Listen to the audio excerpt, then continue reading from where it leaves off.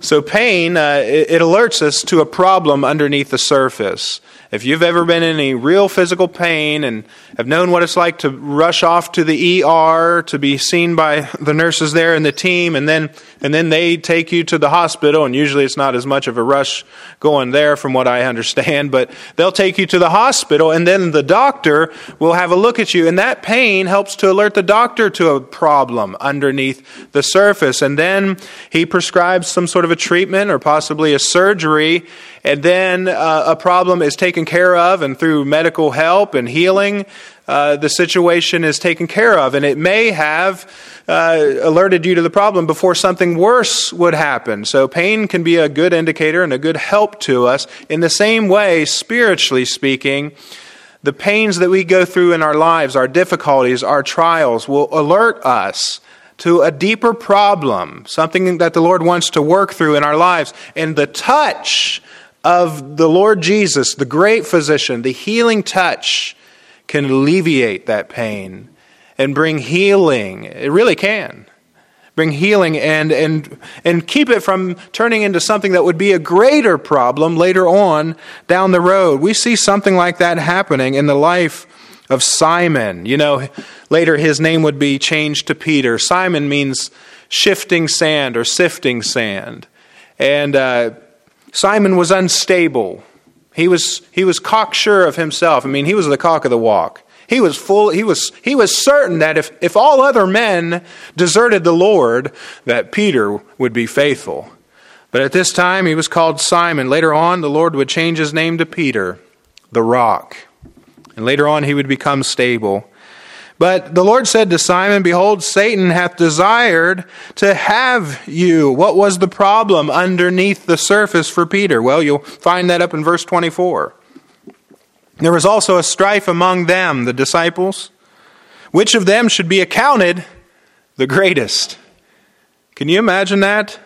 These men following Jesus around everywhere that he went for 3.5 years, seeing the lovely Lord Jesus minister to people and heal and help, and the miracles that he performed, and just his kindness, his gentleness, his goodness, and watching all of that. And these guys are walking around saying, "I'm going to be the greatest in the kingdom. I'm going to be the greatest." Isn't that just like man? They were full of pride. They had ambitions. And there was a strife there, it says. In verse 25, he said unto them, he said, "The kings of the Gentiles exercise lordship over them, and they that exercise authority upon them are called benefactors. But ye shall not be so. But he that is greatest among you," Jesus said, "let him be as the younger, and he that is chief as he that doth serve." Jesus said, the way to be the greatest in my kingdom is to be the greatest servant, to humble yourselves and serve other people, not to be the big guy on top and ruling over everybody else. "Whether is greater, he that sitteth at meat or he that serveth?" And Jesus goes on to teach him. You see, they had a problem. They had ambition, and they were filled with pride. And this was something that Satan would leverage against Peter and use this against him. And so Jesus says to Peter in verse 31, "Satan hath desired to have you." He sees that you're going to be the guy that he needs to knock down. You're the one that's in the need of prayer. He wants to sift you as wheat. You know what that is? Sifting someone as wheat. Well, if you've ever seen a threshing floor, especially back in these old days, they would clear off a piece of ground, a circular piece of ground, and they would smooth it over and pat it down and make it solid, and then put powder on top of it, and they would bring wheat onto that threshing floor, and they would run like a pallet with rough objects underneath it, and they would run that rough pallet over top of the wheat, round and round with a farm animal, or maybe just pulling it by themselves. And what that would do, that would crush up the wheat and crush up the kernels, and would break it down so that they could get the part that they want out of it. And then you had the wheat, which was good for use, and then you had the chaff. And so then they would take their pitchforks and throw that wheat up into the air, and then as the breeze blew by, it would blow away the chaff, and the heavy wheat would fall to the ground, and they would collect that wheat. And what he's saying is, Satan's desire to sift you, Peter. He's going to sift you with this painful, crushing process, but the Lord is going to use it to get the best out of him. And so we see here that Simon is going to be sifted. But Jesus says, "But I have prayed for thee, that thy faith fail not. When thou art converted, strengthen thy brethren." We'll come back to that. He said unto him, "Lord, I'm ready to go with thee into prison, even unto death." And then the Lord predicts what Peter will do. So our first point here today, looking at this theme of facing difficulty, our first point is the Lord's prediction. In verse 34, he said, "I tell thee, Peter, the cock shall not crow this day before that thou shalt thrice deny that thou knowest me."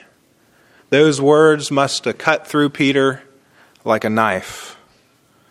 The Lord predicted that this man who was just cocksure of himself, and he of all men would love the Lord and be faithful even unto death, Jesus predicted he would be the one actually that would deny him 3 times. He wouldn't stick the closest to the Lord. You know, in our lives, we will face trials. We will face difficulties. And we're not any better than Peter. And these trials, these difficulties that we go through, these things will break us. It's the way that life goes in this sinful world. And we look forward to the sweet by and by, but for right now we have the nasty now and now. And in this life, these trials that come in, the things that happen to us that we just don't understand. And they break us down. Eventually, they break us down. And the Lord said that it would be so for us. He said, in this world, what? In this world you shall have, you remember? Tribulation. You say, what's that mean? It means troubles. In this world you're going to have troubles. You say, why? Because this world is a fallen, sinful place. And you're not exempt from them. You say, but I'm saved. I'm a child of God. But you go through the same troubles that everyone else in the world goes through. But there's one difference. Do you remember what that difference is? There's one great difference. The difference is that you go through it with the Lord. And He helps you through it. But He predicted to Peter, no, Peter, the opposite is true. You're lifted up in pride, and what's going to happen to you is you're going to deny me 3 times. So things come into our lives and they break us. But God uses those things. Once we're broken, He uses those to rebuild. The old saying about preachers is that God will take a man, He will break a man, and then He will make a man. That's how God makes ministers of the gospel. And that's true of any man. If you read the history of gospel preachers, that's true of any man who has ever used greatly of the Lord. And I would say, for that matter, any woman who has used an extraordinary gospel service was first broken and then made again. It's just a fact of life. It's a reality of life. I was down there at Camp Victory and talking with a man there, and it's interesting when you get a group of men together and we're out of our normal routine, we're out of our normal habits and our normal places where we go and so on. You put us into a different situation with people we've never met before. It's interesting to get to know one another and fellowship. And I was sitting and talking with one man, and he told me his name, and I know his name, but I don't know who will listen to this sermon, so I'm not going to mention him by name. But we were sitting there across from the table, and I really had a good time as he told his testimony, just getting to know this brother and to hear his testimony of faith and how God healed him. He had grown up with a dad who was a World War II veteran. And his dad, he said he would learn later on, was suffering from like what they would call back then shell shock, or PTSD is what we call it today. And he said his dad was just a mean, violent man. He was always angry, and he would always try to help his dad do things. And he said one of the earliest memories he has of his dad's PTSD was when he was 4, and he was trying to help his dad screw something in, and they were putting something together, and his dad got mad at him and just hauled off and just clocked him because he wasn't doing it right. He was threading the screw wrong. And his whole childhood was like that. His dad was just physically abusive to him. He said one of the things he remembers is when they were trying to work on something, they were doing some mechanical work, and he wasn't doing it right. And so his dad took a wrench and threw that wrench and hit him right in the face with the wrench. And his dad would just use him like a punching bag and just beat the snot out of him on a regular basis. But when he was 13 years old, praise God, he was saved. He was going to a little Baptist church. He heard the gospel, and he trusted Christ as his Savior. But he's a child of God, and he's saved, but now he has these issues, right? This baggage. He himself has PTSD, and he's struggling. And he said he was just an angry boy. He would just fight at the drop of a hat, and he said, I was tough, and nobody was going to win. I was going to beat the other boy up. And there were times in his life where he said he got in fights and he fought other kids. And there was one time particularly he was telling me about that he was going to kill the kid that he was fighting. And had the neighbor lady not run to get his mom, and had she not gone out there to stop him, he would have killed that boy. He would have killed him. And that boy got up and said, "You're crazy." And he said, "You come back here, I'll show you how crazy I am." He was just filled with hatred and anger and violence. Why? Because it was learned. It's a cycle of violence that they talk about. You say, can Jesus do anything about that? Yes. Later on, as he got married, he struggled because he wanted to serve the Lord, but he had this problem of anger and and depression that results from it. And he wanted to serve the Lord, so he would go to counseling. One night, his wife told him, I can't take any more of this. You need to go get help. And he said, I'm willing, and with tears, he said, I'm willing to get help. I'm willing to go to counseling. So he went to counseling, and it ended up being Christian counseling. The lady said, can I pray with you? And so on. And what ended up happening is that he said that the counseling helped, but no one could really heal him but the Lord. And he said he went through a process in seeking the Lord that there was a day when the Lord just healed him. And he said healing is more than physical. It's emotional and spiritual as well. And he said, the Lord just healed me. He said, I can't explain it exactly, but one day the Lord just met me and touched my life, and he took away all of the anger, all of the depression, all of that was keeping me from being successful in my life and moving on and having a good, happy marriage. He said, the Lord just took it away, and I no longer struggle with it. And he said, I forgive my dad and all of that. And he went on to become a nurse and was very good with people, and even taught in a technical college, teaching nurse students, in the last couple of years of high school. And he said, the Lord healed me. No one else could do it. That's true. But the Lord predicts that we're going to go through troubles and trials. I want you to notice my second point. We know what happens with Peter, right? The Lord goes off to pray in the Garden of Gethsemane. In verse 48, we see the Judas kiss of betrayal. Jesus said unto him, Judas, betrayest thou the Son of Man with a kiss? As the Lord is praying in the garden with his disciples, then he gets up and he tells them that the time has come, and then comes the armies, the soldiers against him, with Judas leading the way, and Judas kisses Jesus to identify him as being the one that they should arrest. And when that happens, all of Jesus' disciples flee the scene. Verse 49, when they which were about him saw that what would follow, they said unto him, Lord, shall we smite with the sword? So there's his disciples.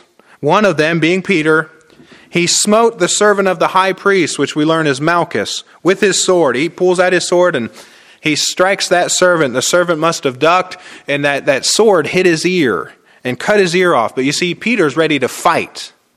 You say, why is he ready to fight? Because Peter wanted the crown. Peter wanted to see Jesus enthroned as the king of Israel. Peter wanted the kingdom now. Peter wanted the glory of ruling with Jesus Christ. And Peter said, it's time for the revolt. And he pulled out his sword. He took off that servant's ear and he said, just next time I'm going to take off the head. And Peter said, put your sword down. And he picked up that servant's ear. Jesus said, put your sword down. He picked up that servant's ear and he put it back onto that servant's head. And with his healing touch, he was whole and restored. That's the Lord's touch. The Lord's touch. And when Peter saw that, now the Bible doesn't say this, but it implies it. When Peter saw that, Jesus did something that Peter did not understand, you see. Peter thought that Jesus was there to set up a kingdom, to lead the Jews in a revolt like the Maccabees of years before, their heroes. Peter thought Jesus deserved a crown and Peter would have a crown too and rule with him. And Jesus would sit on a throne and Peter would sit on a throne. And Jesus wasn't going for a crown of gold. He was going for a crown of thorns. And it wasn't a throne that Jesus would sit upon. It was a cross that Jesus would be nailed to. And it wasn't a physical kingdom. It was a spiritual kingdom that would be ruled in the hearts of men until a future time when Jesus will set up his physical kingdom. But Peter, he didn't understand.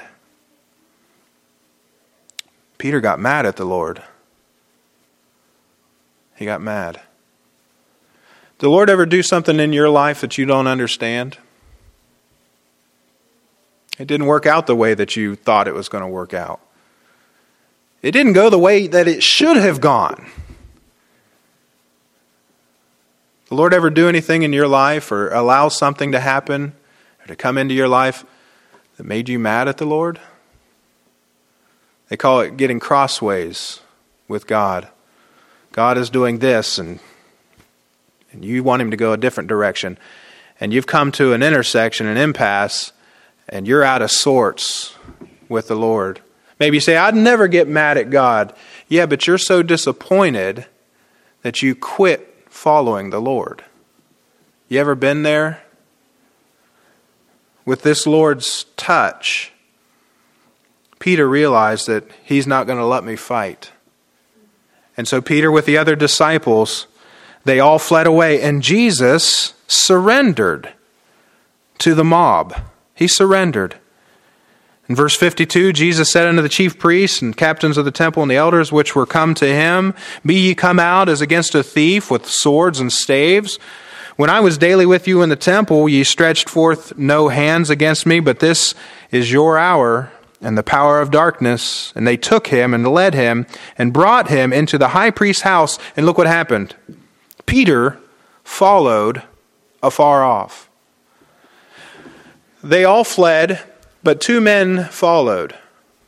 They fled at first, and then John the apostle and Peter. But Peter followed afar off. You see, Peter was starting to distance himself from the Lord. And then we know what happens next.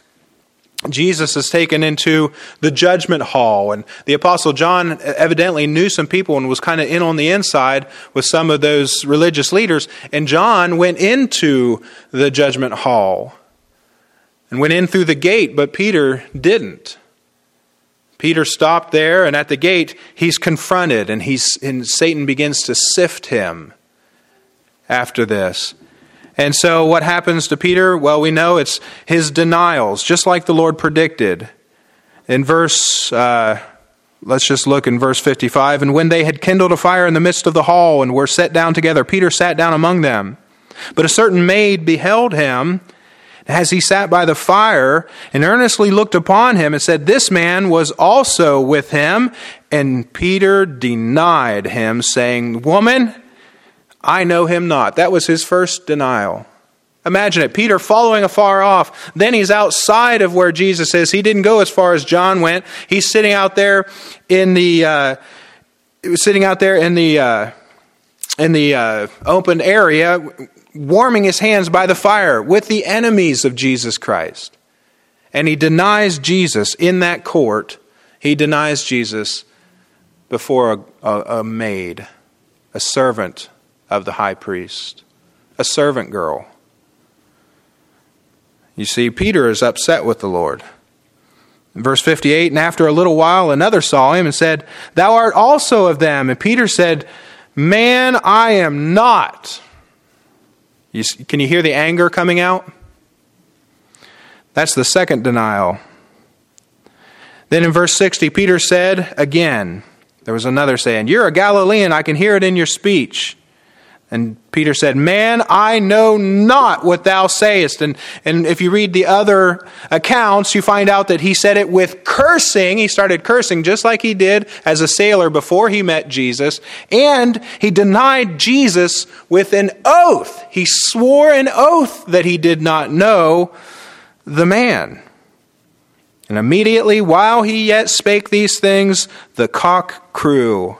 And that was his third denial. And you know what happened? We find out in this account in Luke. Do you know what happened the moment that he denied the Lord that third time? Now that's my next point. It's the Lord's look. Just as he denied the Lord and the cock crew, Peter looked into that judgment hall from the courtyard area where he was warming his hands by the fire. He looked into that judgment hall, and there looking back at him were the piercing eyes of Jesus. The Lord turned and looked upon Peter, and Peter remembered the word of the Lord, how he had said unto him, "Before the cock crow, thou shalt deny me thrice." This was a heart-piercing look. This look of Jesus, what was it? What must it have been? It must have been a look of disappointment. Maybe a look of reproof. But I think it was a loving look at Peter when the very words were coming out of his mouth and he remembered what the Lord said. That, "Peter, you won't stand with me. You'll deny me. You will fail me tonight." And as he looked, Peter's heart was broken as he saw the loving look of pity and disappointment in Peter, but probably a look of assurance. I don't know. But that look, it broke that man. And Peter, it says that he went out and he wept. Notice in verse 61 and verse 62, Peter went out and wept bitterly. A grown man, a strong man, a natural-born leader, talented, brave, a sword-wielding man, full of faith, he thought. He was really full of pride. And he had the wrong idea. And that man wept bitterly. It's not easy for a man to cry in front of others, is it? But he was heaving and sobbing. That was the Lord's look. But you remember in all of this, our theme is facing difficulty. You know, when we are faced with trials and difficulties, we must remember that the Lord predicted they would come. We must remember that the only thing that can heal us of those things is the Lord's touch. And we have to remember that when we are facing these trials, that the Lord is looking on. He's looking on in pity and in love, never giving up on us. He said to Simon that your faith is not going to fail. You say, why is that? Well, let's look back at verse 32. As you're going through your trials, and you might have been going through a trial and it's caused you to kind of back off from the Lord, and you're no longer following Him like you did, and you don't read your Bible every day like you did, and you don't pray every day like you did, and you might not even remember the last time that you actually did pray and really get through to God, and you can't remember the last time that God's Word actually did speak to your heart and warmed you on the inside and stirred up your affections and your love toward God. You've just kind of been following afar off and warming your hands by the fires of this world with the enemies of God. because you're hurt inside and you won't admit that you're really mad at the way things turned out. But I'll tell you this, if you're a believer, your faith will not fail. You say, how do you know? Well, verse 32, the Lord's Prayer. The Lord's Prayer. Jesus said, I've prayed for you. Prayed for you, Peter. He'd been praying for him. The Lord saw it all coming. Nothing surprised him. He said, I prayed for you. I could see it was going to happen with your pride, and I knew that Satan was going to sift you, and I prayed that your faith would not fail. You see that? That thy faith fail not. Peter's faith did not fail. You say, how do you know that? Because the Lord prayed it wouldn't. He didn't lose his faith. You know what he lost? You know what Peter lost? His discipleship. He stopped being a disciple of Jesus Christ. He stopped being a disciple of Christ. Later on, the Lord would say to the disciples, he would say, go and tell the disciples and go and tell Peter. Let me see, I think I have it here. Go and tell the disciples and tell Peter to meet me in Galilee. Let me see if I have it or not. If not, you'll just have to take my word for it and look it up later. I don't have it here. But the Lord says later, go and tell the disciples, okay, one group, the disciples, and Peter. Peter lost his discipleship. He said, go and tell them to meet me in Galilee. And there I'll meet with them and I'll tell them what to do. That's post-resurrection. So Peter lost his discipleship. You say, what's a disciple? A disciple is someone who forsakes everything to follow Jesus. Jesus is first place. You can lose that. You can stop following Jesus. You can lose that, but you can't lose your faith. When it says, when thy faith fail not and when thou art converted, it doesn't mean that when you actually get saved, it doesn't mean that. It means that when you come through this trial and on the other side, you're restored back to me, back to discipleship, your heart is made right with me, back to faithful, useful service. When you're converted, after going through this soul-crushing trial, then strengthen your brethren. Jesus was giving Peter hope before the thing ever went down. Your faith will not fail. Later on, when you come through this and you're changed, you're a changed man now, no longer filled with pride, but humbly trusting me and walking by faith. The Bible says, Micah chapter 6, verse 8, He hath shown thee, O man, what is good, and what doth the Lord require of thee, but to do justly, and to love mercy, and to walk humbly with thy God. He was a changed man after this, and he said, when that happens, you strengthen your brethren. And Peter went on to just tell people what happened. Look, I denied the Lord. I failed him. I was full of pride and full of my own thoughts and ambitions and so on. I was frustrated in my ambitions. I got mad at the Lord, but the Lord failed me. The Lord prayed for me, and my faith did not fail. And he used Peter, and he still uses Peter today to strengthen his brethren. You say, how? Well, 1st and 2nd Peter. And in the gospel, of Mark, they say was actually Peter helping to put down that account. But through his ministry and through his writings that he left behind, he's still strengthening believers today. If you want to know how to face trials, read 1st and 2nd Peter. And you know what? You might be going through a trial. Something has come into your life and you are frustrated.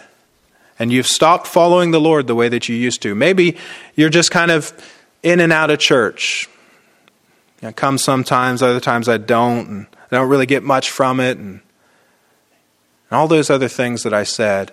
And you just kind of cooled off on God. You know what that is? Let's look finally at Romans chapter 8, verse 28. A familiar verse, but I want to point something out.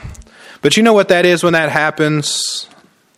When something knocks you out of discipleship? You know what that is? It's leaving your first love. It's backsliding.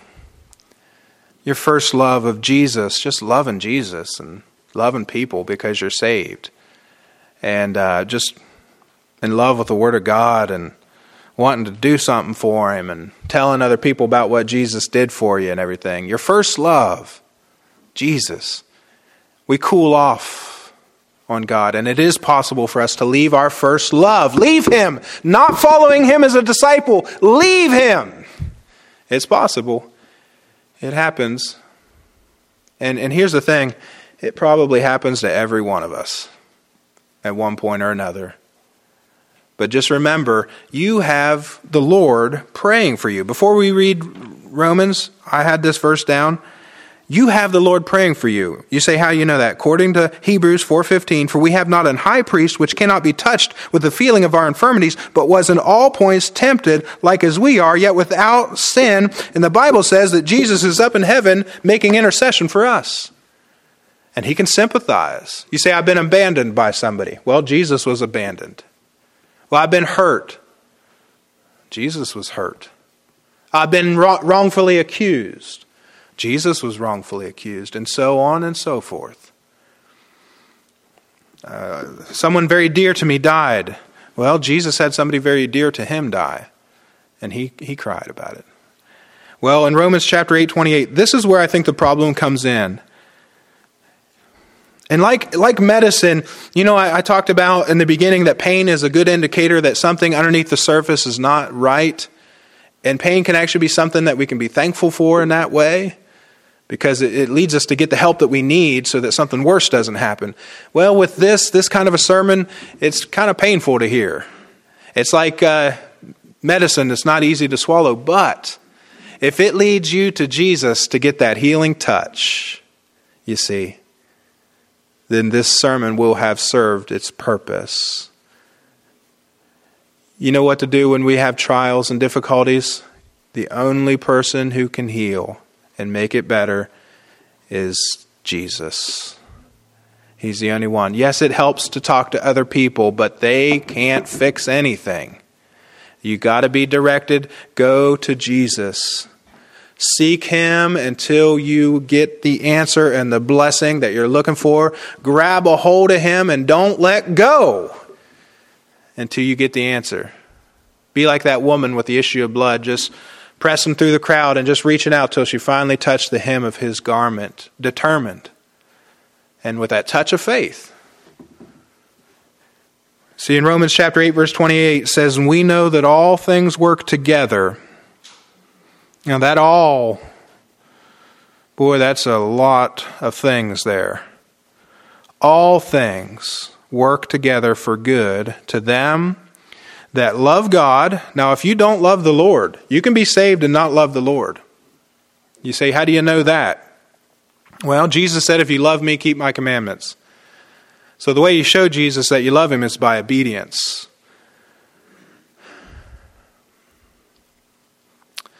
But when Jesus was talking to Peter later on up there in Galilee, Jesus said, do you love me, Peter? And Peter said, you know I love you, Lord. You know I love you. I failed you, but you know I love you.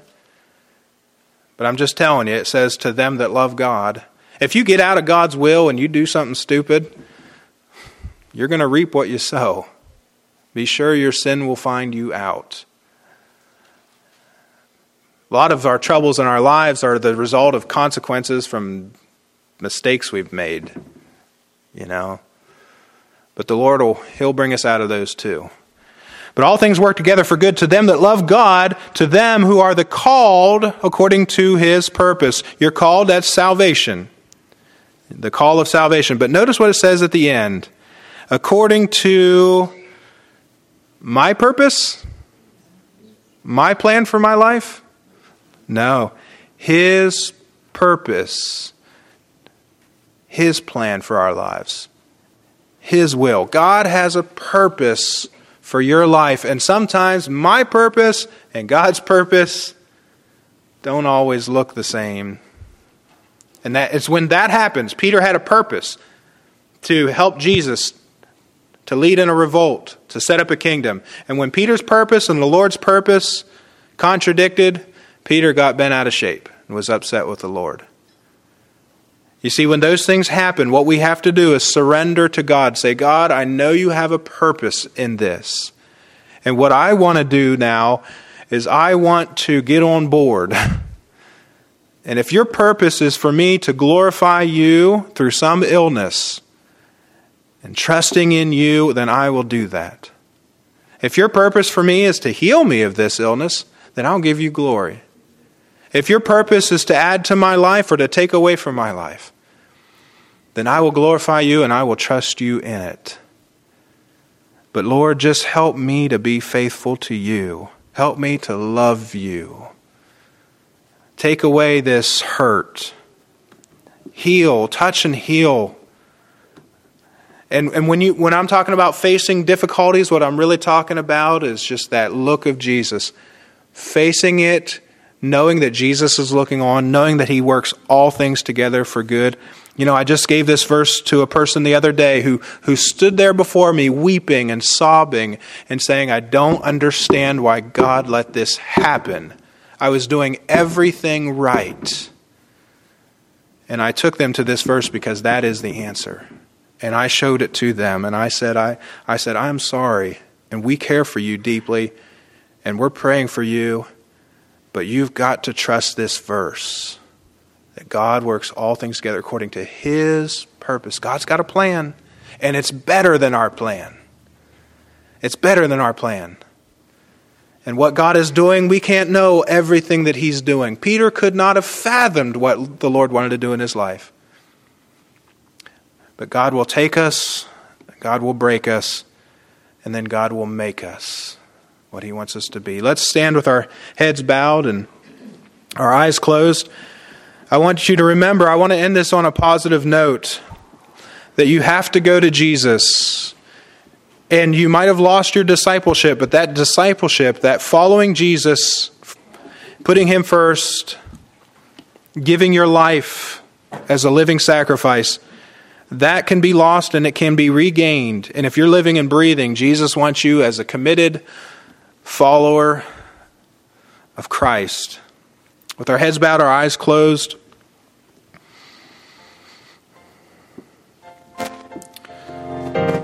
The only place to find the help, the healing of body and mind and spirit and soul, the only place to find that healing is you've got to go to Jesus. I recommend that you just get alone with Him. Just carve out half a day to just be alone with the Lord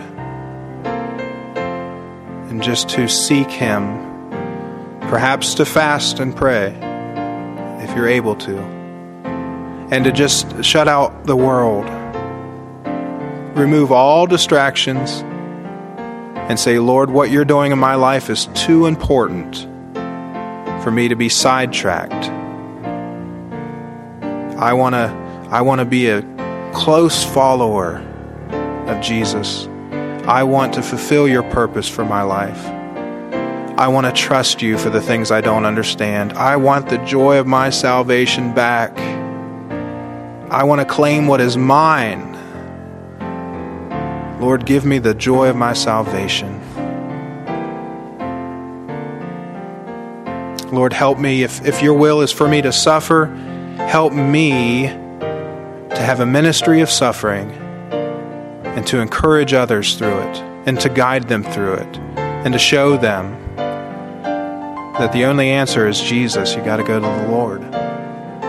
Father, I pray for these that are here. I pray for this message. I know it was your message this morning for our people, for our church, and I pray that you'd help heal our church, bless our church during a time of trial and difficulty. And I pray for each one of these here that's listening, Lord. You know my intention is not to open up a wound or to tear off a Band-Aid.